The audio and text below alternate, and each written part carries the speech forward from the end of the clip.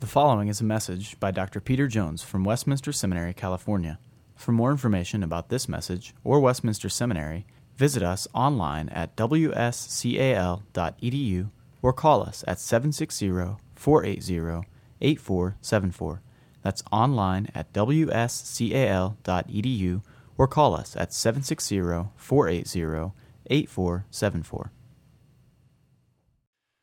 Well, let's begin. Would you turn to the Psalm 8 in your Bibles, and I will read it. Psalm 8. Please give attention to the public reading of God's inspired word. O Lord, our Lord, how majestic is your name in all the earth.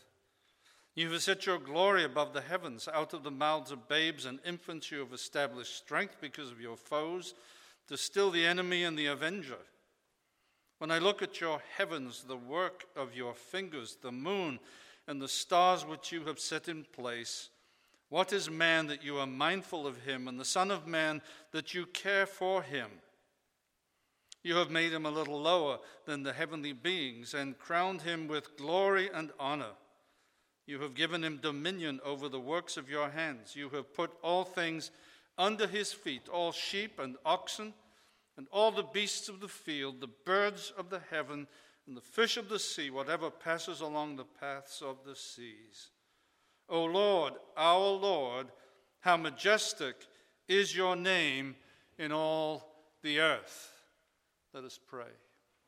Oh, Father, we come to you hungry to hear truth, and we thank you that we find it in the Scriptures, and we pray that this meditation on this psalm will feed our souls and uplift our Savior, the Lord Jesus Christ, in whose name we pray. Amen. I've given this meditation on Psalm 8 a title, From Natural Law to New Creation. When Yuri Gagarin, this dates me a little bit, in the 60s, a Soviet cosmonaut, declared with atheistic triumph that there was no God in space. This is the first time they'd shot up a cosmonaut. He only showed the massive ignorance of so many about the nature of the God of Scripture. This psalm, it seems to me, is unique, perhaps, in focusing almost entirely on the issues of natural law. For those who just come in, this is Psalm 8. And the character of God, the Creator. There's no explicit mention of soteriology, of God's great acts of redemption, not a word of retributive justice that you find everywhere in the next psalm, Psalm 9. And the literary structure leaves no doubt.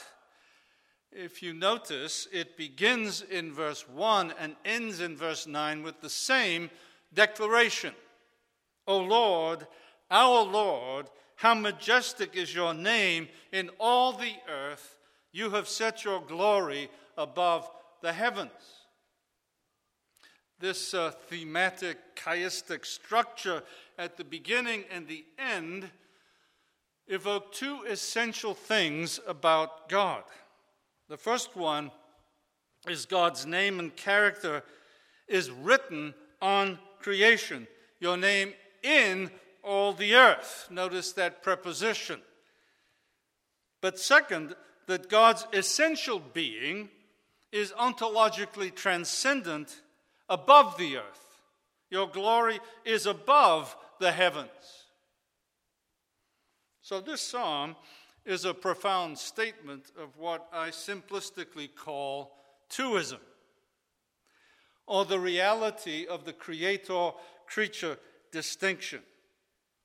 It presents creation as a created being reflecting the character of God as its creator and sustainer, but also presents God in his essential being as beyond the creation, indeed as other relative to the creation. And I'm so convinced that this message must be spoken clearly in our time, a time that is going headlong into what I call pagan oneism, which collapses the Creator and the creature into a spiritual mush. And of course, really eliminates the biblical understanding of God. I'd like you to pray, by the way, for the conference that I have been able to organize in June, specifically on this subject. And if you know folks that need to be strengthened in this way of thinking, this is the whole reason why we're doing this conference in June 17th and 18th at the Rock. Well, anyway, I believe this must be our message, as it was, by the way, the message of Paul. In the pagan Roman Empire, he speaks of God's eternal power and divine nature, that is, his transcendence above the creation, but that transcendence is reflected in the things that have been made. The same notion as in this psalm. Well, let's look at those two things. I'm flipping them for a good reason in terms of the way the psalm presents them. First of all, God's essential being as transcendent. You have set your glory above the heavens. J.B. Phillips once wrote a bestseller entitled, Your God is Too Small. And I'm constantly meeting people for whom that is sadly very true.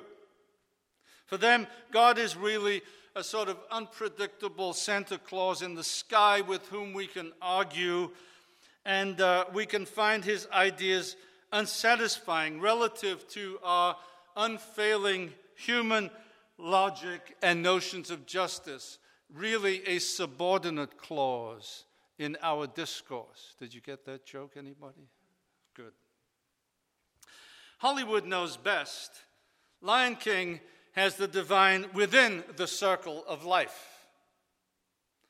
As Rafiki sits there in touch, with everything. But the Bible knows better, since Isaiah 40:22 says, it is he who sits above, same preposition, al. It is he who sits above the circle of the earth. How important it is to teach this to our kids, who indeed are hearing day after day this Hollywood message of oneism. This is why the grasshopper Gagarin saw no evidence of God in the sky, because God is above the created order. Indeed, the Bible never puts God on our created level, whether it's in our thinking. Isaiah 55:9 says, for as the heavens are higher than the earth, so are my ways higher than your ways, and my thoughts than your thoughts.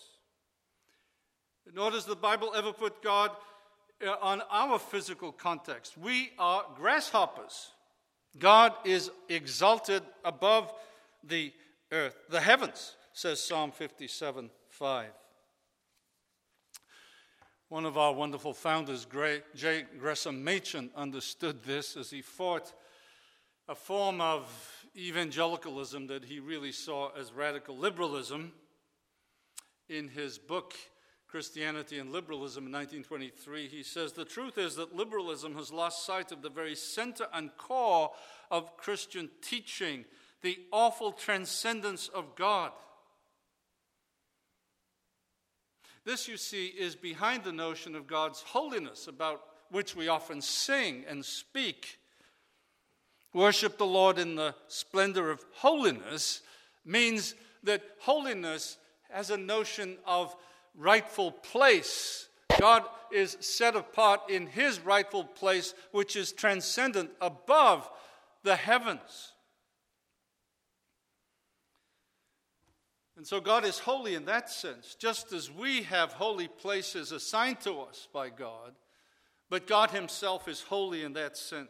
For all the gods of the people are idols, but the Lord made the heavens and the earth.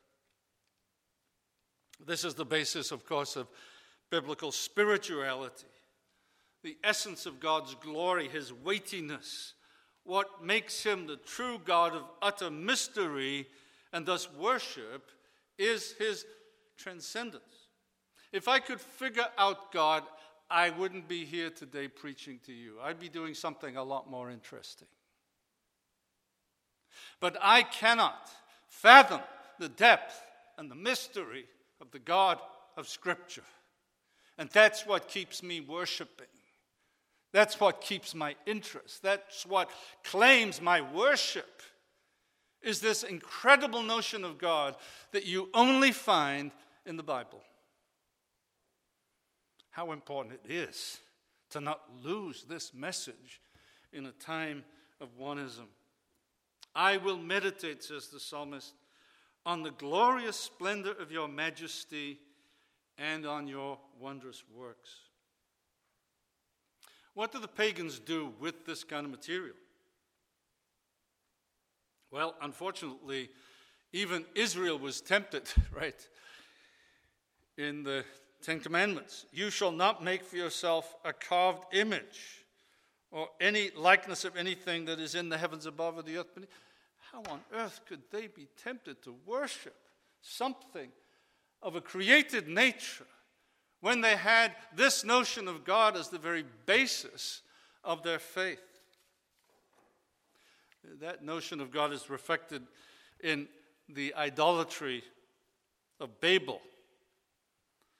They said, "Come, let us build ourselves a city and a tower with its top in the heavens, and let us make a name for ourselves." The ziggurat does not go high enough, folks, and it never will. But you know, this temptation to reduce God down to our level is everywhere around us. You have a sort of a Christian Baalism. John Shelby Spong, the Bishop of Newark, ex-Bishop of Newark, says, God is not an external supernatural being ruling over humanity. God is rather the power of love which flows through each one of us, the source of life, of love, the ground of being, but life has taught us that theism is dead. This is not liberalism, folks. This is rank paganism.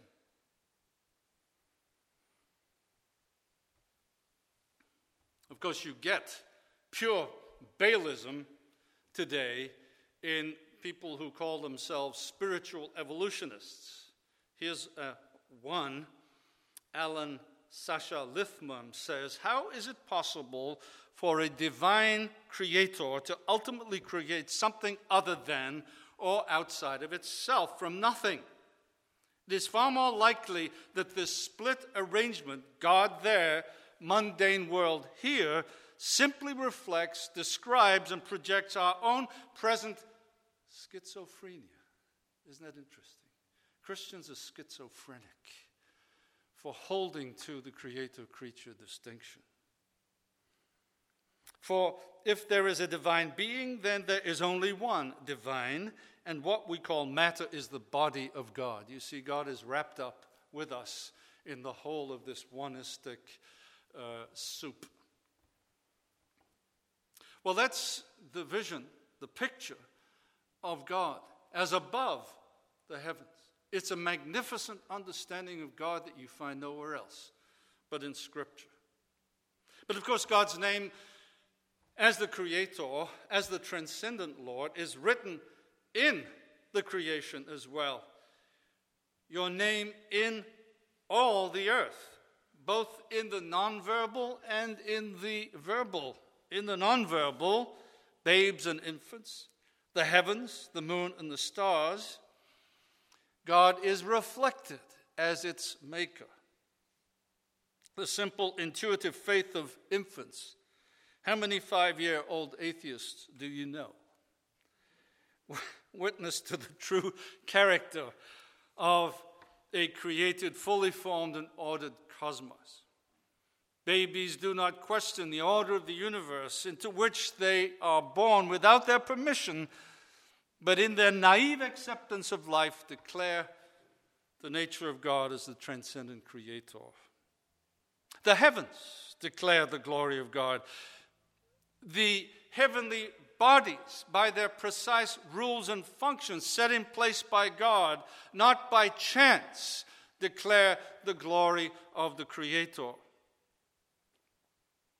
John Lennox, in a very fine book you should all read, he's one of the leading mathematicians in Oxford today, but is a fine Reformed believer, God's undertaker, observes that the properties of the universe appear to have been precisely tuned for life.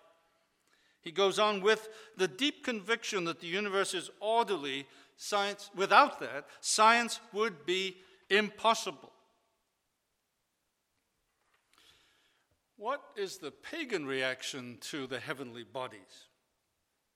Well, you know. In ancient paganism, the apostate worship of the sun and the moon was grafted onto some kind of personification of idol worship, where Baal was the sun god and Ashtoreth the moon goddess. These options, though they seem somewhat primitive, are alive and well today. I recommend the reading of what I like to call the pagan Van Til of our time, Richard Tarnas, The Passion of the Western Mind, but in particular, another book that I bought by him, Cosmos and Psyche. In this book, the first book, he's more Van Tilian in the sense of he understands the presuppositions of philosophy, and he's read, by the way, in all the philosophy departments of America, but a thoroughly committed pagan. In this second book, which is a massive tome of 600 pages, he actually enters into a thoroughgoing academic defense of Babylonian astrology, the stars.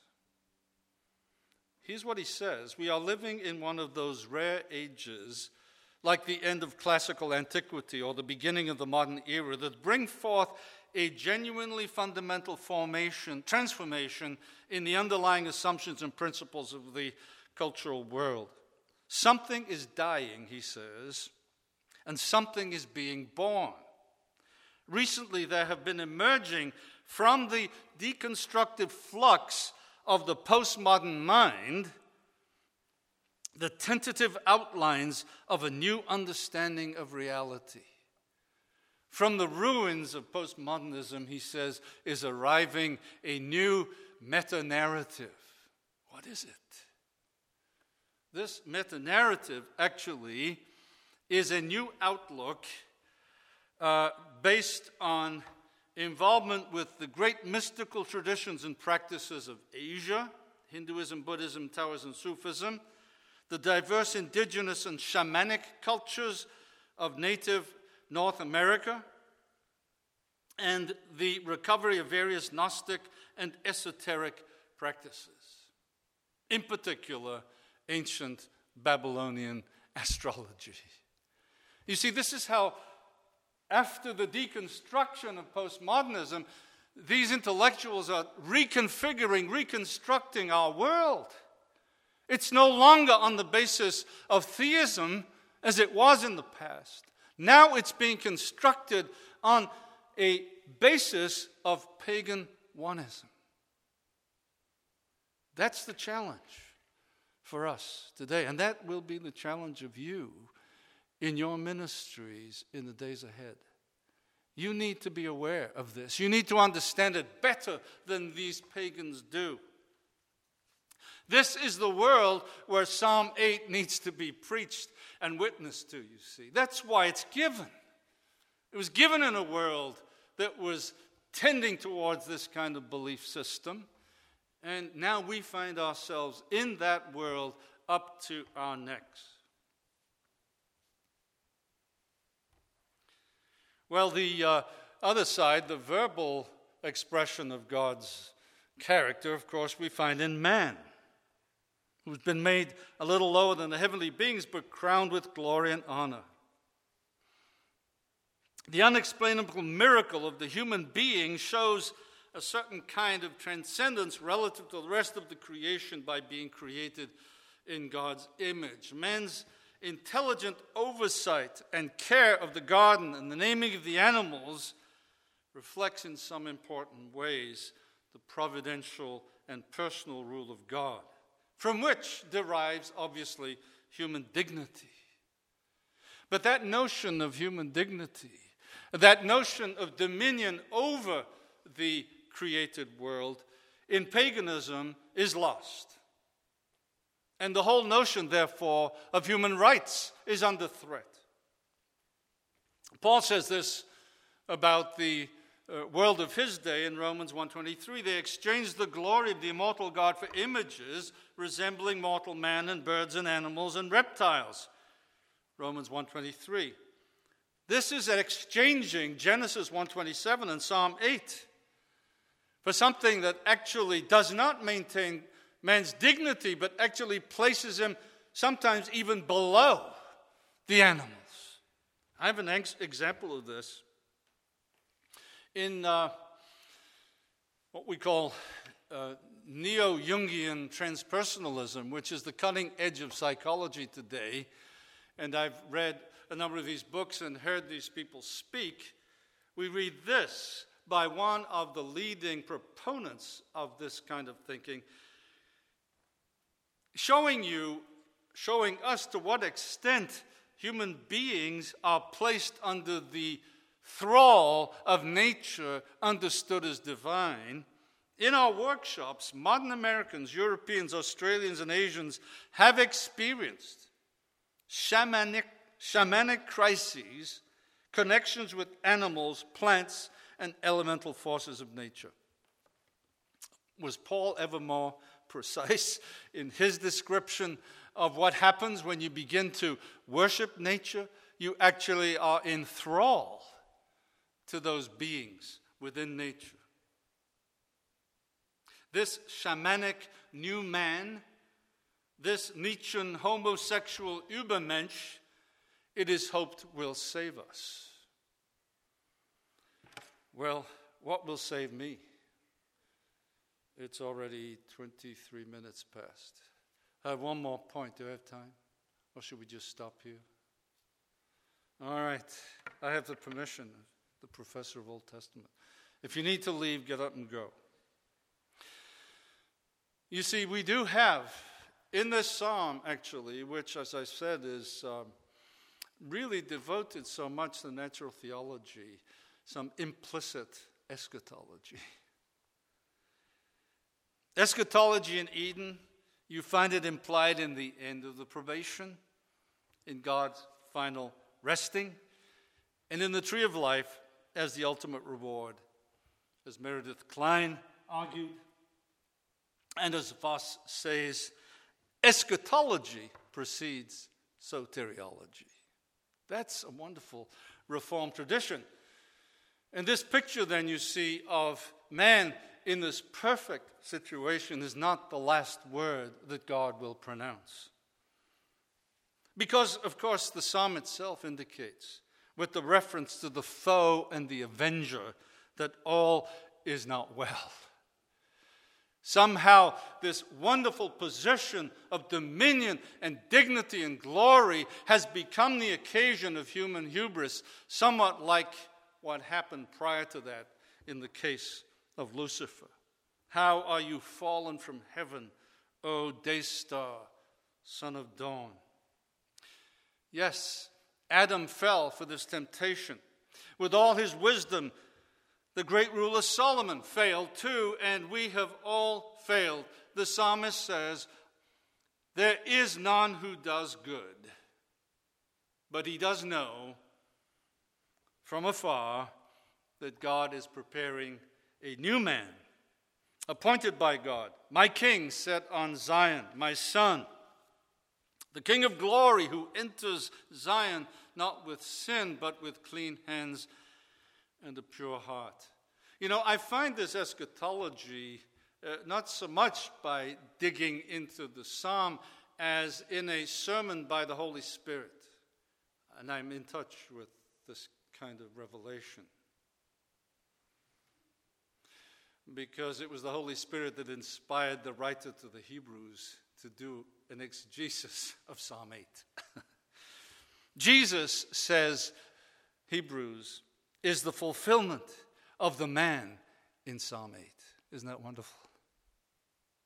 Who, even in this present state of the fall, maintained dominion and obedience that God had required of Adam What is man, he says? You've made him a little lower than the angels. The author finds the fulfillment of that in Jesus. And in the light of the fall, for effective salvation, he argues that we need the atoning sacrifice of the one who has all things in submission to himself. That is, Jesus, God and man. Taking on Adamic flesh was the only way for the Creator to save the creation. For it was fitting, says Hebrews, that he, for whom and by whom all things exist, in bringing many sons to glory, should make the founder of their salvation perfect through suffering. But of course, forensic soteriology is not the only thing we say about redemption, for there is that perspective also of the new creation. That which we at present do not see, says Hebrews, namely the Son having dominion over everything, one day we will see. And this is affirmed by another inspired writer, Paul, who applies this same Psalm 8 to Jesus. He subjected all things under his feet and gave him his head over all things for the church. In that restored, transformed, and holy cosmos where Psalm 8 will be definitively fulfilled, everything will be in its right place. And that's the reason why you see in Revelation you read that the elders are not simply worshiping God as the Redeemer, but as the Creator.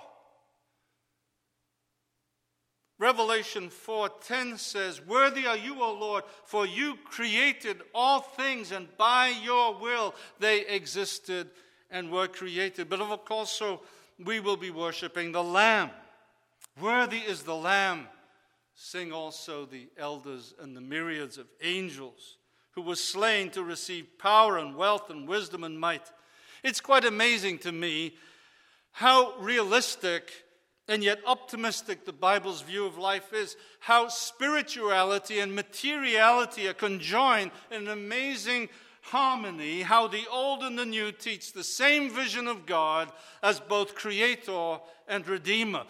This is not so in Gnosticisms, ancient and modern. Do you know what they do? They try to use spirituality to eliminate the notion of good materiality. Ancient Gnostics rejected the flesh, and in particular exhorted their women folk to flee maternity. Whereas Paul said that in childbirth there was salvation. Contemporary radical feminists with the same vision affirm that biology is not destiny. And that statement of pure spirituality is propped up by the Holocaust of abortion, though it doesn't stop the biological clock from ticking. Homosexuals, via the man-made ideology of rights and freedoms, seek to normalize the unnatural and make perversion an essential, quote, strengthening of the fabric of the new American society. Do you know who I'm citing? President Obama. In his proclamation of June as Lesbian, Gay, Bisexual, and Transgender Month. Strengthening the fabric of American society. Hinduism argues that the material is Maya, illusion. Buddhism seeks complete dissociation from the material. Do you see how these notions of spirituality seek to eliminate the physical? Whereas the physical is here to witness to who God is as the Creator. I got to end here. And I will, because it's 10:30.